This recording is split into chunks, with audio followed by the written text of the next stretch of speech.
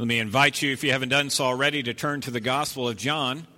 John chapter 1, we're going to pick things up starting in verse 35 this morning. We started John 1 a couple weeks ago, and this morning we're going to finish off the last part of this chapter. It's a big chapter. Last week, we mainly talked about John the Baptist and his ministry and his testimony and the individuals that were going out to see him in light of what was happening in his ministry.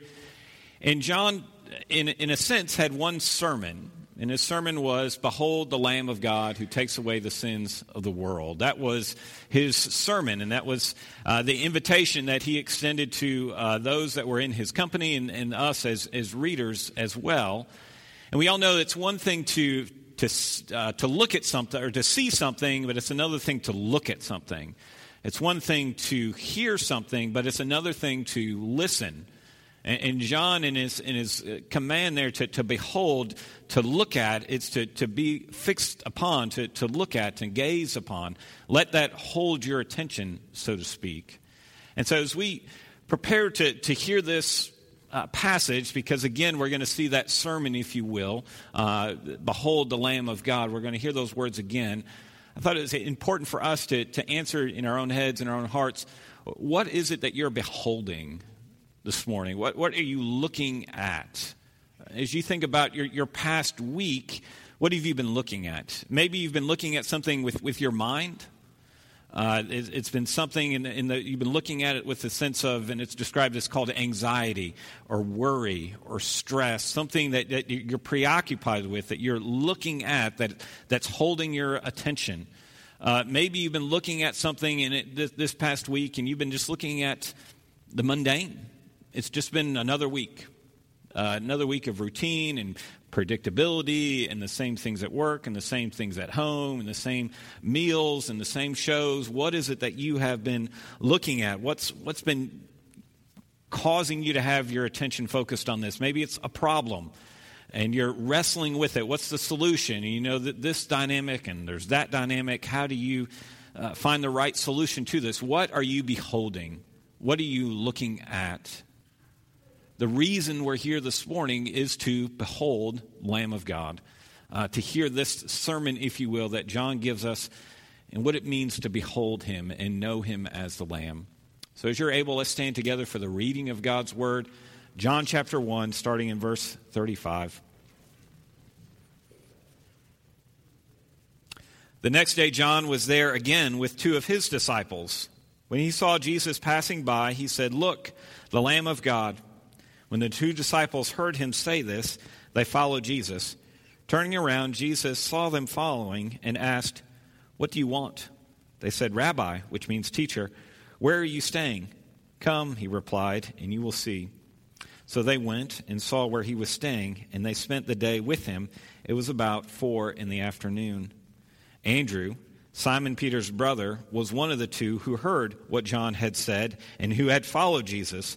The first thing Andrew did was to find his brother Simon and tell him, "We have found the Messiah," that is the Christ, and he brought him to Jesus. Jesus looked at him and said, "You are Simon, son of John. You will be called Cephas," which when translated is Peter. Verse 43. The next day Jesus decided to leave for Galilee. Finding Philip, he said to him, "Follow me." Philip, like Andrew and Peter, was from the town of Bethsaida. Philip found Nathanael, who told him, "We have found the one Moses wrote about in the law, and about whom the prophets also wrote, Jesus of Nazareth, the son of Joseph." "Nazareth? Can anything good come from there?" Nathanael asked. "Come and see," said Philip. When Jesus saw Nathanael approaching, he said to him, "Here truly is an Israelite in whom there is no deceit." "How do you know me?" Nathanael asked. Jesus answered, "I saw you while you were still under the fig tree before Philip called you." Then Nathanael declared, "Rabbi, you are the Son of God. You are the King of Israel." Jesus said, "You believe because I told you I saw you under the fig tree. You will see greater things than that." He then added, "Very truly I tell you, you shall see heaven open and the angels of God ascending and descending on the Son of Man." This is God's word. It's absolutely true. Let's pray together. Father, we pray in these moments for ears to hear, our minds and our eyes are fixated on this and that. We pray in these moments you would help us to behold you. Show us your wonder, show us your grace, show us your power. In Christ's name, amen. Please be seated. This morning we are going to learn, what does it mean to come and see? What does it mean to come and see Jesus? What does it mean to be associated with Christ as a disciple, to follow him like that? And I bring that up because it's one thing to know about Jesus, or it's one thing to know about something or someone. It's another thing to be a follower, to be devoted, to be in a relationship with him, if you will. And let me share this as an illustration to bring about the differences. When we lived in Mississippi, which is where we were before we moved here, there was a lot of things that was special about that area that we lived in, and a lot of things that they were proud of. And one individual that they were proud of was a writer, author named Walker Percy. He was from that area, and they were very proud that he had connected roots to that area. And so there was a documentary about him that came on, and I watched it, and it was really neat. It was a lot to learn about him, and by as well, a lot to learn about the area and his circumstances and what he grew up in that area of Mississippi. But let me take that idea of enjoying Walker Percy as an author a step further.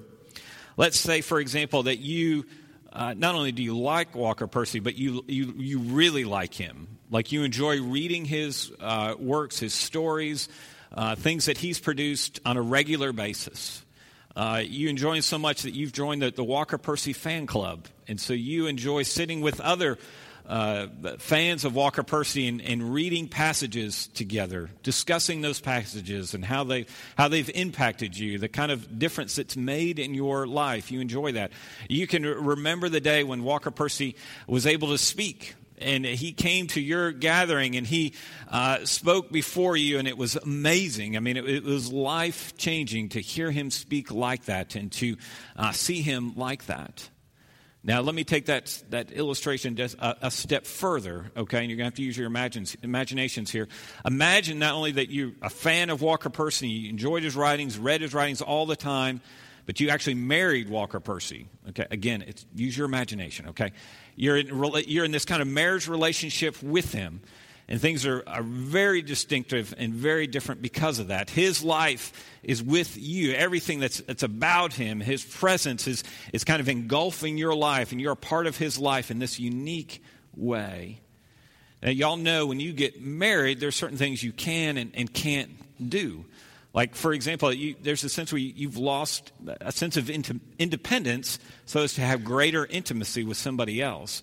And so if you decide to go out to Walmart and make a Walmart run, you can't just leave the house without saying anything. You've got to tell your spouse, hey, I'm going to this place. I'm going to do this. And so you'd actually have to tell Walker Percy that you're going to Walmart. The point is to be in that kind of relationship. There's a sense of loss of independence, but you gain greater intimacy, greater depth of love. There's something more real that's in your life. That's the difference between knowing things about Jesus and liking him versus knowing him as to follow him, knowing him as to believe in him, knowing him as to be in a relationship with him. I bring that up because of the twice in this passage we read this invitation to come and see. It's an invitation to come and follow. Jesus is saying, come and follow me. Learn what it is to be in relationship with me, to be identified with me, to know things that are distinctly true about me. I want you to come and see. And so this morning, what does it look like, or what do we learn when we come and see? What does this passage teach us about being a follower, being a disciple? What are some of the things it shows us? And I want to give 4 points regarding this. Coming and seeing means understanding our desires. Coming and seeing means understanding him personally. Coming and seeing means understanding that it means change. And then finally, coming in and seeing means understanding maybe our skepticism and how he knows us personally. So our desires personally change and how he knows us and deals with our skepticism. So first, coming and seeing means understanding our desires. When you come to Christ, you've got to consider your motives, your desires to be with him. And this is where I'm getting that and why I'm asking that question. In verse 35, the passage starts out, John the Baptist is with his disciples, and there's in some public area, not sure exactly where it is. And John seemingly turns to his disciples and says, hey, behold, the Lamb of God. He points out Jesus to them. And John's disciples, John the Baptist's disciples, know what that means. That they know that that's their cue to go and follow him, to be associated with him. In fact, if they failed to leave John the Baptist, to leave his ministry and go participate in Jesus' ministry, John would have failed on some level. So they know instinctively just to go. And they get close to Jesus and they begin to follow him, however that practically looks. And Jesus turns to them, realizing that they're there, sensing that they're there. And what does he say? He asks them a question. What are you seeking? That's what he asks them. What are you seeking? Not who did you vote for? Not what do you believe? Not, what Jewish practice are you connected with? What are the habits of your life? He doesn't turn to them and give them a sermon or a lecture or anything. He simply turns to them and says, what are you seeking? Which is a question of what? He's asking them, what are your motives? Why are you following me? What are your desires? What do you want to see happen here? What are you seeking? What are you expecting? And it's such a great question for us. Because Jesus, in a sense, is saying, before we go any further, before we move further into this, I reveal more to you about me, why are you here? Why do you want to follow me? What are you seeking? Your desires and what you want say so much, and maybe say everything about who you are. It says more than what you do, more than your skill set, more than where you're from, more than who your friends are. What you desire says so much about who you are. And Christ is coming to these gentlemen and he says, what are you seeking? What are you after? And for us, it's the same question. The same point of application. What are you seeking? Which is to say, why are you here this morning? Why are you seeking Christ? Why do you come to church? Why do you struggle to come to church? What are you after? What are your expectations with him? What are you seeking? If you're angry, why are you angry? If you're bored, why are you bored? If you're indifferent, if you're apathetic, why are you feeling those things? If you're disappointed, why is that the case? What are you seeking? What are you expecting from Christ? What are you expecting to be gained in your life? Why do you want to follow him? Why do you want to believe in him? Why do you associate yourself with his gospel? What are you expecting? The second thing, coming and seeing him means understanding him personally. Understanding him personally. Again, verse 35, John the Baptist says, there's the Christ, there's the Messiah, there's the King that you have been looking for, disciples. Go and follow him. And they see him. Jesus, what are you seeking? And what do the disciples say to him? They say in verse 38, they said, Rabbi, which means teacher, the common language expression you would use, where are you staying? Where are you staying? What they're saying is, we've got a lot of questions. We want to talk to you about so much. It would be weird for us to stand right here in public out like this. Can we go somewhere more private where we can have dialogue, where you can tell us, answer more of what's going on, more of the concerns that we have? Can you share us more? Where are you staying? It's getting late in the day. We want to talk more. And Jesus simply says, come and see. It's the first time that we hear this sermon, if you will. Come and see. It's an invitation to them. It's an invitation associated with promise. He doesn't say, he doesn't give them a lecture. He doesn't give them demands, but he just invites them. You want to see? You want to know? Well, come. Come and follow me. Come and be identified with me. Which is to say, Jesus inviting them, I want you to come and know me. Know my habits. Know who I am. Know the answers that I have to your questions. Come and know me personally. Come and follow me and see me. And that's an invitation for us as well. Come and see. Come and see who he is personally. Don't come and see his doctrine. Don't come and see his expectations, but come and see who he is. Come and know him and what it means to be in knowledge of him. It's an invitation to us. You think about why John is giving us this account. It's so that we would come and see. It's like John is saying to us, I know you weren't there physically and you couldn't be there physically, but the testimony that I'm giving you, this gospel account, is so that you can come and see, so that you can come and investigate and find and know him personally. There's that one detail that we get in verse 39. It says that it was 4 p.m., or some translations say that the 10th hour. That's a detail.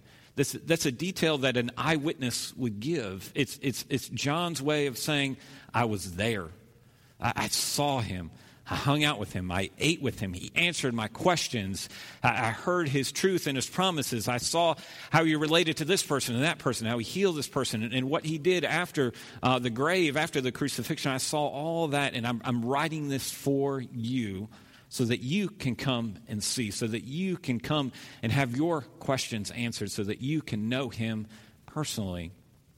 There's only two things you can do with Christ. You can investigate him, you can come and see, and you can conclude the Gospels, they were a lie. The apostles, they made those stories up. Those things weren't miraculous. That's just their imagination at work. And you can conclude that he wasn't Lord, that he wasn't a Savior, that he didn't really die. You can conclude all that, or you conclude that what he said was true. He did die on a cross. He did suffer for my sin. He was resurrected to new life so that I can know new life. And when I put my faith and trust in him, I have life with God. I have forgiveness, been born again. You can conclude either he was a liar or he was Lord, that there's no middle ground. Come and know him personally and find out if he is who he says he is. Come and see is the invitation to us. Third thing, understanding him or coming and seeing him means change. And this is a short point. What I mean by this is in this passage, everybody who encounters Jesus does not stay there. They don't stay where they started. When they meet Jesus, change happens in their lives. They respond to him.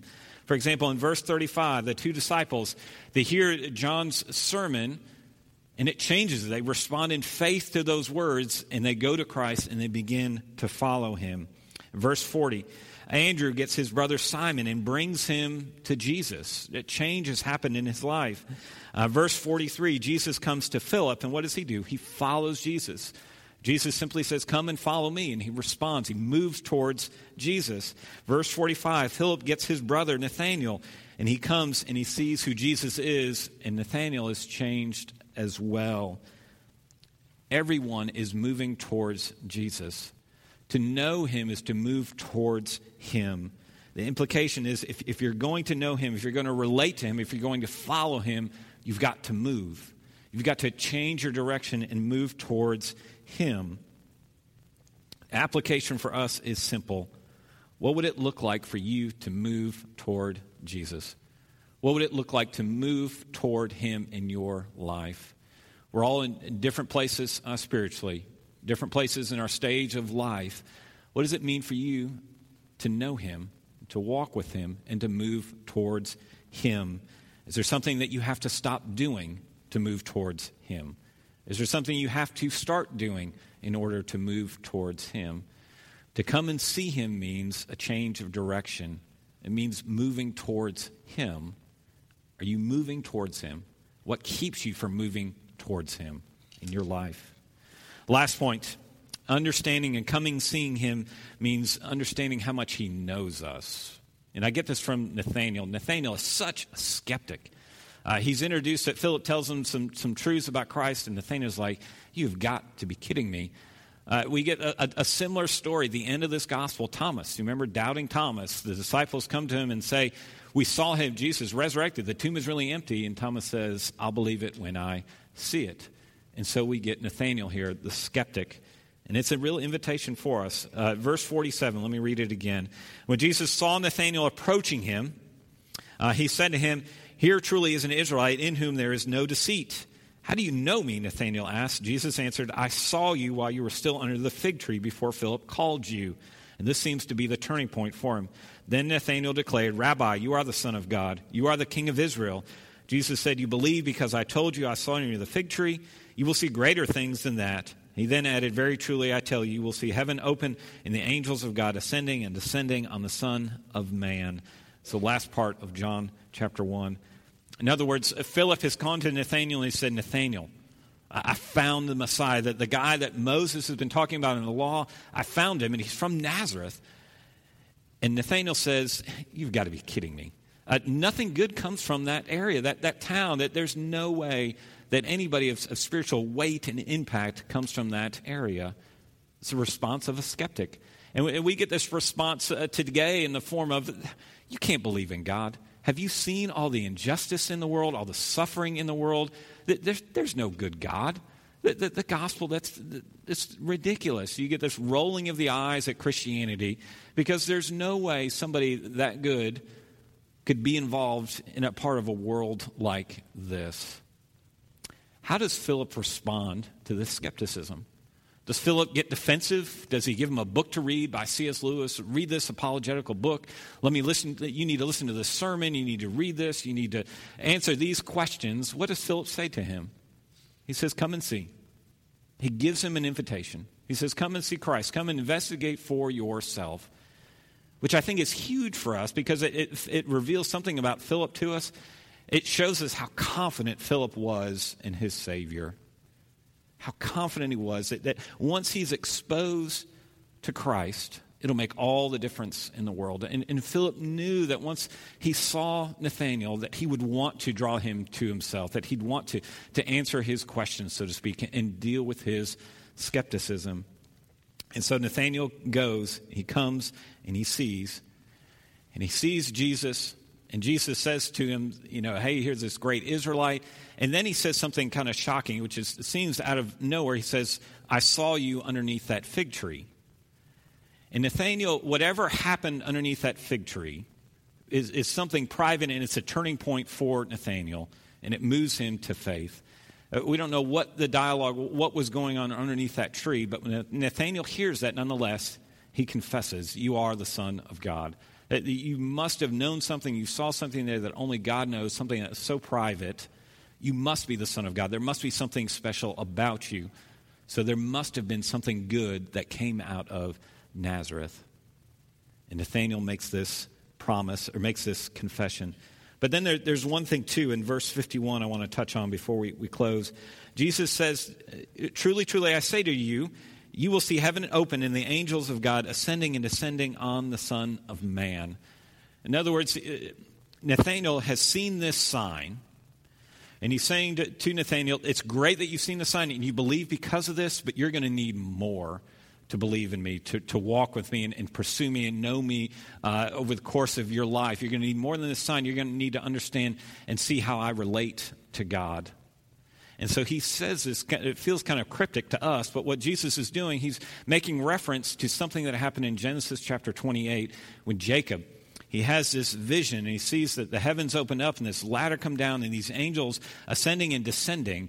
And Jacob wakes up and he renames the place that he's at. He calls it Bethel, which means dwelling of the house of God. And what Jesus seems to be doing here is he's saying that ladder is me.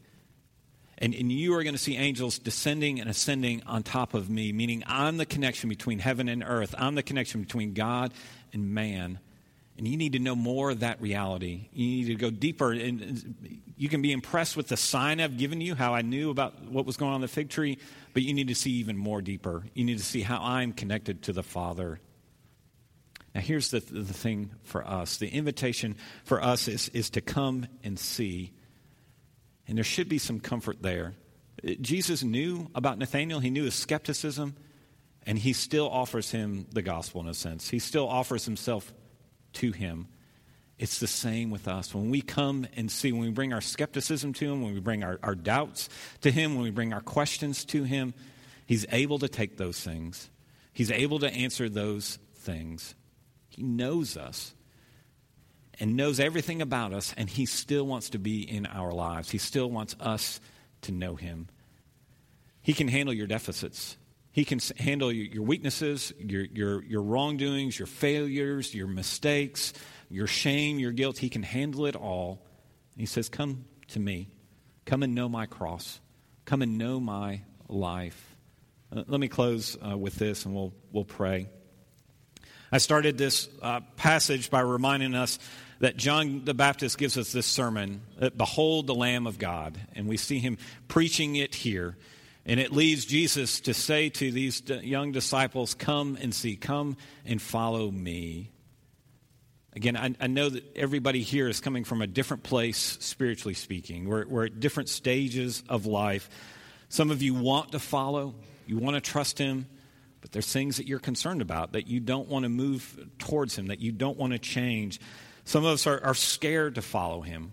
Can I really trust him that much? Is he really going to answer my prayers if I go to him?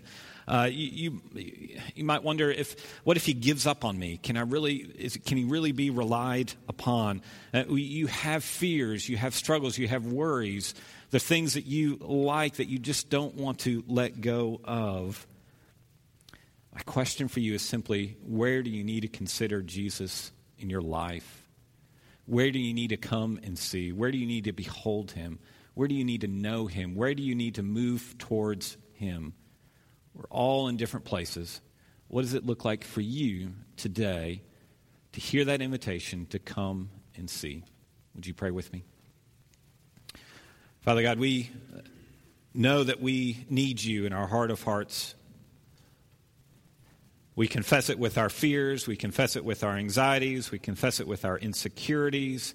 We confess it with our distance. We confess it with how we distract ourselves. We know that we need you. We know that we need to come and see.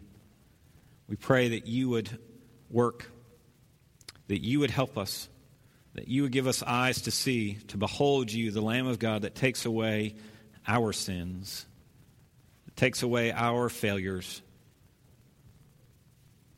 Help us to come and see, we ask in Christ's name. Amen.